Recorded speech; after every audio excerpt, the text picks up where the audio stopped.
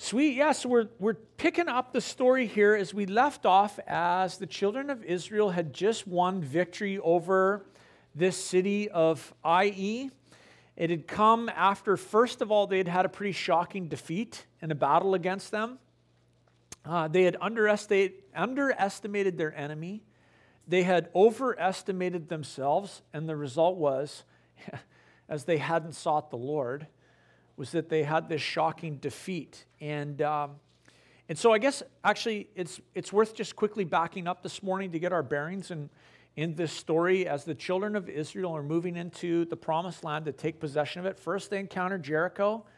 You recall chapter 6, they marched around the walls of the city of Jericho. A miracle happened. The walls came down. The enemy was defeated. And in the euphoria of that victory and the excitement of all that God was doing, they immediately went out into phase 2 of the conquest.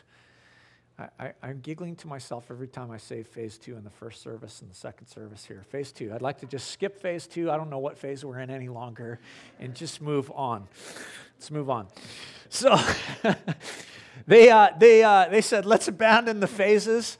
And without the Lord, they rushed and rushed right into a conflict with the city of Ai, only to have this humiliating defeat. And Joshua chapter 7 recounts, how the Lord revealed that there was sin amongst them and how it was uncovered, and then the Lord restored them. And then when things were made right with God and they had consulted God and actually heard from God rather than going forward in their own overconfidence, God led them to victory. And so I love what happens here at the end of chapter 8. We're going to just look at 5 verses because following this victory, rather than now continuing on in this mistaken sense of euphoria and overconfidence and assumption that they're going to just have this unhindered conquest of the land of Canaan, Joshua leads the people rather than into the next battle, he leads them to the place of worship. And they build an altar to be a place for them to meet as God's people with the Lord. And so, I just think about this, and I would say this, God's heart's always for us to have victory, for us to move from victory to victory to victory. That's God's heart, absolutely. What we have to battle against in the face of that is self-confidence, self-reliance, self-dependence. What the Lord wants from us as His children is that we would grow in our dependency upon Him, that we would recognize that our sufficiency comes from Him, and we want to grow in Jesus' dependency. And so Joshua, recognizing after a great victory, they needed to worship, that was the proper response. We've talked about this the last few weeks, that this is the proper response when we've had a great victory. It's not to make assumptions, but to return to the place of humility of worship. And so Joshua does that for the children of Israel after this victory over Ai, and I've called this message Worship and Victory. Worship and Victory. So let's check it out. Verse 30, chapter 8. At that time, Joshua built an altar to the Lord, the God of Israel, on Mount Ebal, just as Moses, the servant of the Lord, had commanded the people of Israel. As it is written in the book of the law of Moses, an altar of uncut stones upon which no man has wielded an iron tool. And they offered on it burnt offerings to the Lord and sacrificed peace offerings. And there in the presence of the people of Israel, he wrote on the stones a copy of the law of Moses, which he had written. And all Israel, sojourner as well as native born, with their elders and officers and their judges, stood on opposite sides of the ark before the Levitical priests, who carried the ark of the covenant of the Lord, half of them in front of Mount Gerizim, and half of them in front of Mount Ebal, just as Moses, the servant of the Lord, had commanded at the first, to bless the people of Israel. And after he read all the words of the law, the blessing and the curse, according to all that is written in the book of the law, there was not a word of all that Moses commanded that Joshua did not read before all the assembly, the women and the little ones and the sojourners who lived amongst them. So this just tells this interesting story. It's a pause. Remember, these guys have been in battle. And they take time out to worship after this great victory against the city of Ai. And Joshua leads the children of Israel into this area. This place is actually called Shechem, where he leads them. And that's the valley that lay between Mount Ebal and Mount Gerizim. The two mountains are kind of like twin mountains, except in the sense that one is rocky and barren, and the other one is quite treed and lush and green. And they have this valley in between them. The valley is quite narrow, just maybe 500 meters wide, and then these mountain peaks rise up, and the peaks themselves are about 3 kilometers apart. So it's like just this, imagine in your mind this natural amphitheater, really beautiful spot. They actually say it's like one of the most beautiful spots in Israel. And they say this, that from the top of either Mount Gerizim or Mount Ebal, that you can stand up there and you can speak in a normal voice, and the person on the top of the other mountain, 3 kilometers away, can hear you. That it's this kind of natural amphitheater to it. So neat spot that the people of Israel gather to have this teaching and to worship the Lord and have this victory. And the place there in the valley is called Shechem. Now, Shechem is the place where God led Abraham when he first came to the land of Israel. When he had come there and he set up his first tent, and the Lord met him, and the Lord said, I'm going to give you this land, and it's going to belong to all of your descendants as far as you can see and all that stuff. This is where this happened, at the same spot. So this is a significant spot for the children of Israel. That had happened with Abraham, 500 years earlier. And this is the same place actually where Jacob settled and made his home too for a time in Shechem. This is the valley where Jacob's well is. And so just to kind of tie, because sometimes it's nice to catch this in Scripture, to tie that together. This is where Jesus met the Samaritan woman at the well, Jacob's well. And he told her, I'll give you living water if you drink of me. You'll never thirst again. And so amazingly, this significant spot, Moses, the last time he ever talked to the children of Israel before they entered into the promised land, just before he died, in his final message, he instructed them that they were to go to this spot and they were to do everything that we just read. That they were to build a monument. It's in Deuteronomy. It actually tells it in greater detail. It takes a couple chapters, actually. And Moses tells them, I want you to build a monument in the middle, and you're to plaster it, and you're to put the commands of the Lord on there. It's like this big monument. Have an altar. Have half the people on this mountain, half the people on this mountain, and go over these things, because these laws are going to be the way that you're going to glorify God in this land which He's called you to live. And so, hitting the pause button on the military campaign, Joshua led Israel to this place where they would worship, where they would take opportunity to commit themselves again to the law of the Lord. It's actually interesting that the tribes that he puts, there's 2 mountains, one to which they respond to the curses. We're going to talk about this in a minute. And one to which they respond to the blessings. He takes the 12 tribes of Israel, he divides them this way. On the mountain of blessings were all the tribes that were descended from Rachel and Leah, Jacob's wives. And then on the Mount of Curses were all of the tribes that were descended from their concubines, that Jacob had fathered all of these tribes. And so it tells us here that Joshua built an altar. This is the place where he would build the altar. Now, an altar, just in the Scripture, it's a meeting place between God and man. It's a place where sacrifices are offered, where there's communion, where the God of creation meets with His creation and they worship. And the altar, Joshua tells us very clearly, was to be made of uncut stones, that Moses had commanded these things, that no tools were to be used to trim or to shape these stones or to prepare them for the altar that the Lord had commanded them to build. This was a place where man met with God, and they weren't to decorate it. They weren't to trim it out. They weren't to make it elaborate or put ornaments on it or trinkets. This isn't a Christmas tree. This is an altar to the Lord. And to cover it with trinkets and ornaments and all these things would just be a misrepresentation of that which was to happen there. Which makes me think of when you go to Israel. I often think of pictures like this. The first place I think of when I think of these thoughts is Bethlehem.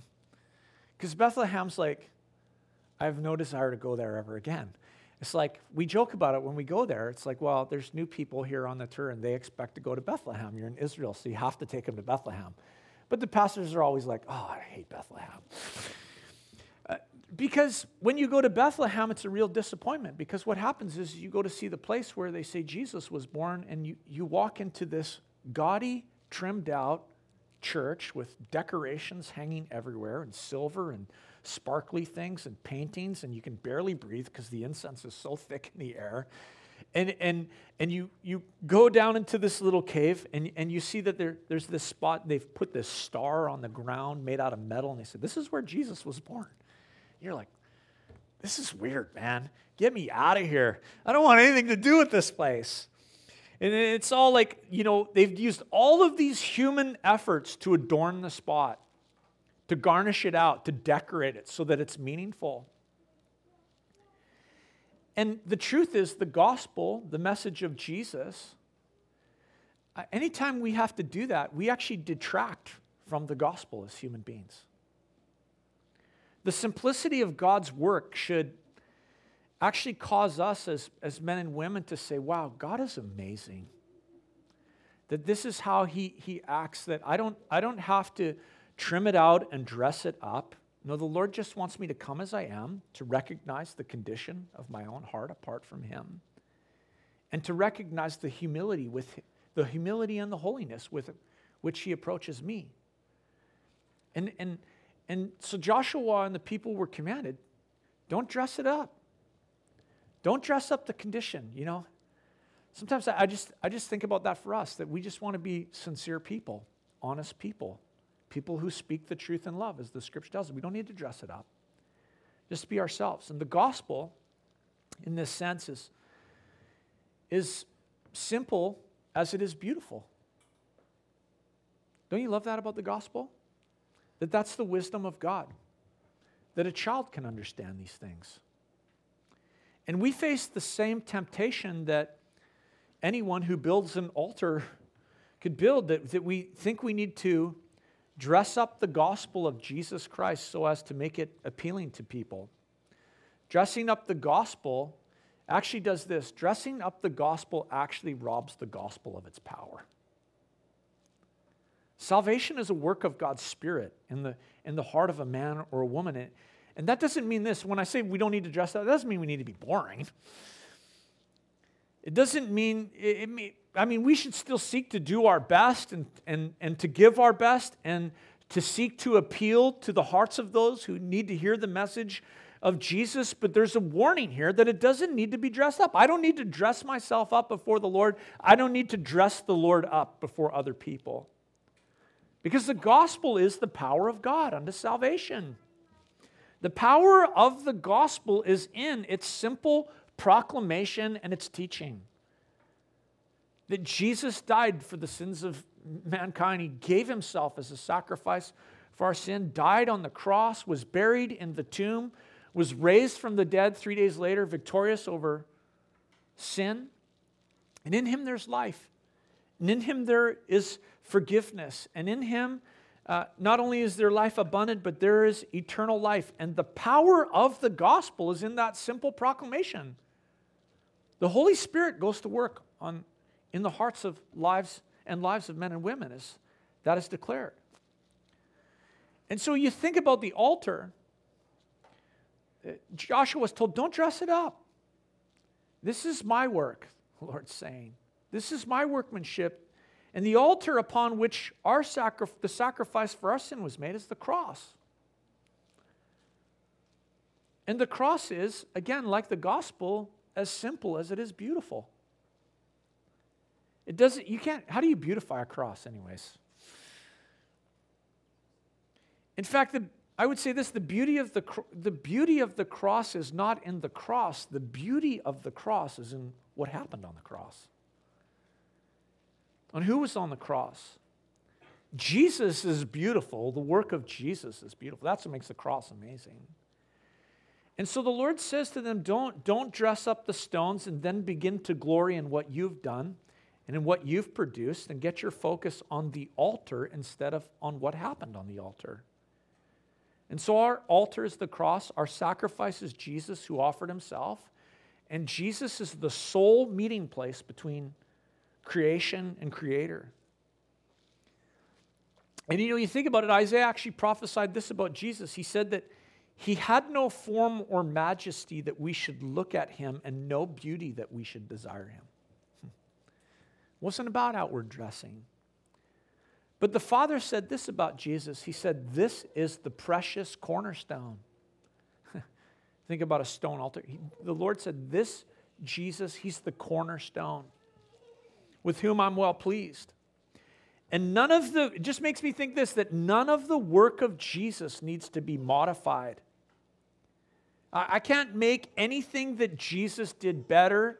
And if I try to add to it, the reality is I will diminish the work of Jesus.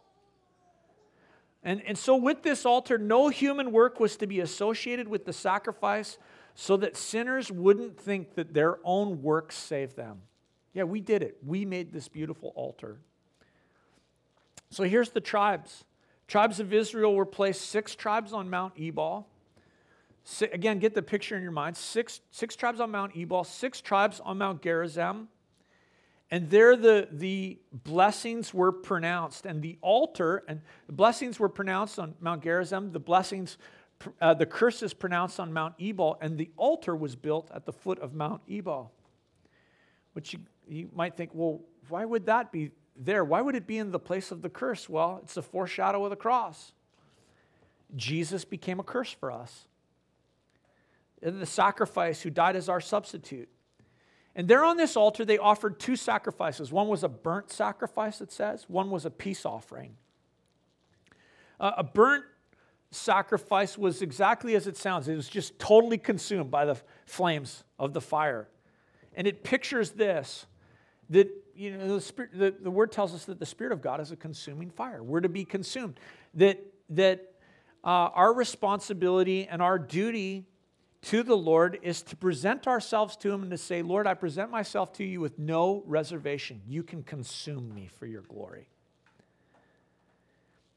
But I personally don't do a very good job at that. Well, I'm always holding back. We're always holding back. But that's the picture. But when you think about Jesus, this is what Jesus did. Jesus did exactly that. He held nothing back, no reserve of obedience to the will of God. So there was a burnt offering, and they offered peace offerings, which was different. With a peace offering, you got to hold some back. And then you got to eat it yourself. And it was this picture that you were having fellowship with God. You were sharing a meal with the Lord. That you had sacrificed to him, that things had been made right, that there was now peace between you and your Creator, and you would fellowship with God. And I would say this, we feed on a peace offering when we just meditate on the work of the cross, and we say, God, thank you that Jesus died in my place, that I have peace with God because of Jesus. We feast on Jesus.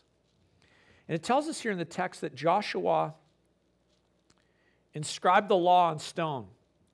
There in the valley in the middle, the 12 tribes of Israel, Joshua built this monument, covered it with plaster, and inscribed on it the 10 Commandments. The law that was to govern the way that they lived in this new land of promise. And that just makes me think this, that the best way not to forget God's grace when he leads us into lands of blessing, when he leads us in his grace and mercy, the best way not to forget that is to remember his law. The law shows us that, hey, I actually fall short of what I've received here in Jesus. I fall short of the glory of God. The law reveals our need for God to have grace upon us to save us. And the more you understand God's grace, this should actually happen for us. The more we understand God's grace, the more we should love his law. The greater our desire, the more we understand grace, the greater should be our desire to obey the law, to love the law. Jesus said, if you love me, you'll obey me. And when you love Jesus, you will love the law, which is just interesting to think that just like these people, they're going to say amen to the curses. They even loved the fact that there were curses pronounced with being disobedient to the Lord. Jesus died to save us from those curses. Jesus died to save us from the penalty of the law, but he didn't die to save us from obedience to it. We're freed from the law's sentence, but we're not freed from its standards. Faith does not make the law of no effect. No, instead, the Holy Spirit takes the law and he writes it, instead of on these stones, the New Testament tells us he writes it on our hearts. And so salvation never freed us from having to obey the law. Salvation freed us from the penalty of falling short of the law. And so this is important. Why is this important? Because it means this: holiness matters to God. That we look different as followers of Jesus from the culture around us, it matters to God.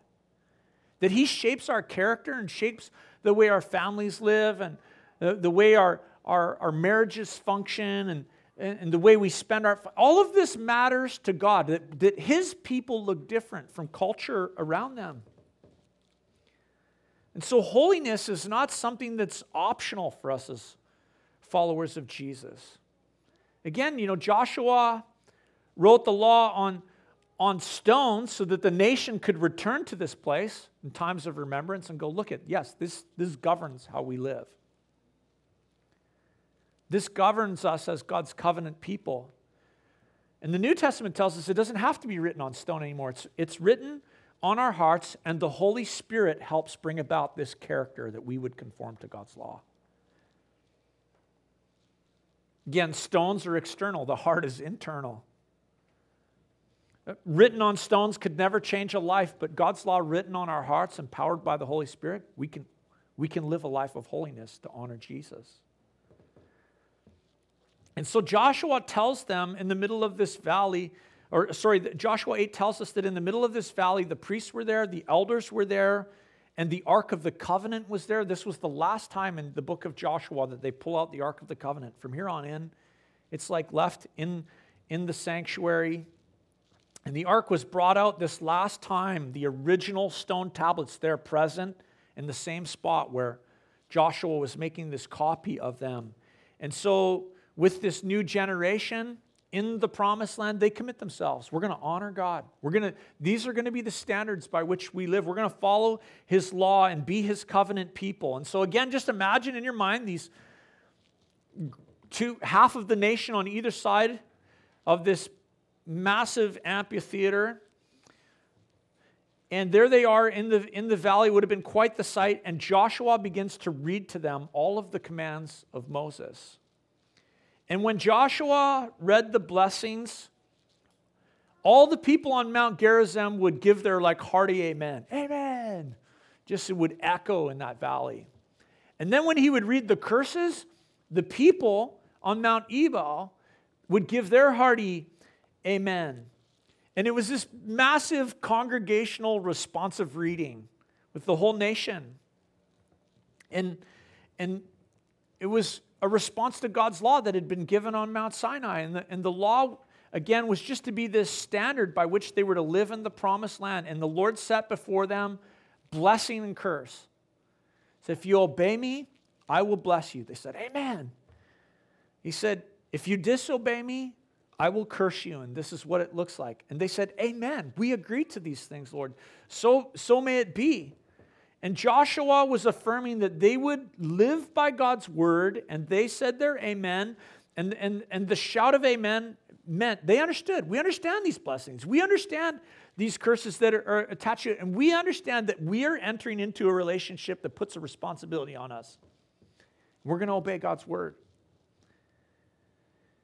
And it's cool here that Joshua actually tells us twice that there were sojourners there with them, that there was native Israelites, but then there were also people that had joined, people from the region that had joined the children of Israel, Gentiles, foreshadowing the coming in of the church. And so there was native-born men, women, children. There were sojourners there, and they'd joined together. And as Joshua read the law to them, They agreed. They said, yes, we agree to this. It's blessings and it's curses. And so Joshua and the priests read the law, and the people covenanted in their hearts to keep it. And it just makes me think this, that God's law, His word, should hold the same place in our lives. Jesus bore our sins in His body. He reconciled us to God, and we express our thanksgiving to the Lord. We express our thanksgiving to Him when we receive our grace, His grace, by seeking to obey Him, to obey His word. Jesus said, if you love me, you obey me. The Lord said, because I'm holy, you be holy. Live according to this. And I'm glad the New Testament tells us that all of the law and all of the prophets is summed up in one word. What is it? Love. Love. Love the Lord your God with all your heart, soul, mind, and strength. And love your neighbor as yourself. And in doing so, you will fulfill all of the law. Here's the problem for me. I can't do that even. I can't even do that. I got neighbors that drive me crazy, and I just hold back from loving the Lord with everything that I am. And so, the amazing thing of the gospel is this, is that the Lord says, no, just be found in me. In the midst of this, let me conform you to my image and join me in obedience. And so, as you read this and we look at this just portion of Joshua, this account is important because it just illustrates the importance of holiness, the importance of committing ourselves to honoring the Lord in those areas, but I also think, too, the importance of public reading of Scripture. The blessings and the curses, it's just really easy to set aside some of the Bible and go, I don't want to read that part. Yeah, we'll skip that teaching. This part of, doing the Bible, going through the Bible chapter by chapter, verse by verse, it's like we shouldn't be able to skip over anything. Can't just stick with the feel-good stuff. We have to land down on the stuff that makes us uncomfortable too. We don't get to omit parts of the Bible because it's uncomfortable. It's the Word of God, and we say a hearty amen. To the blessings, amen. To the curses, amen. You're God, and it's your Word.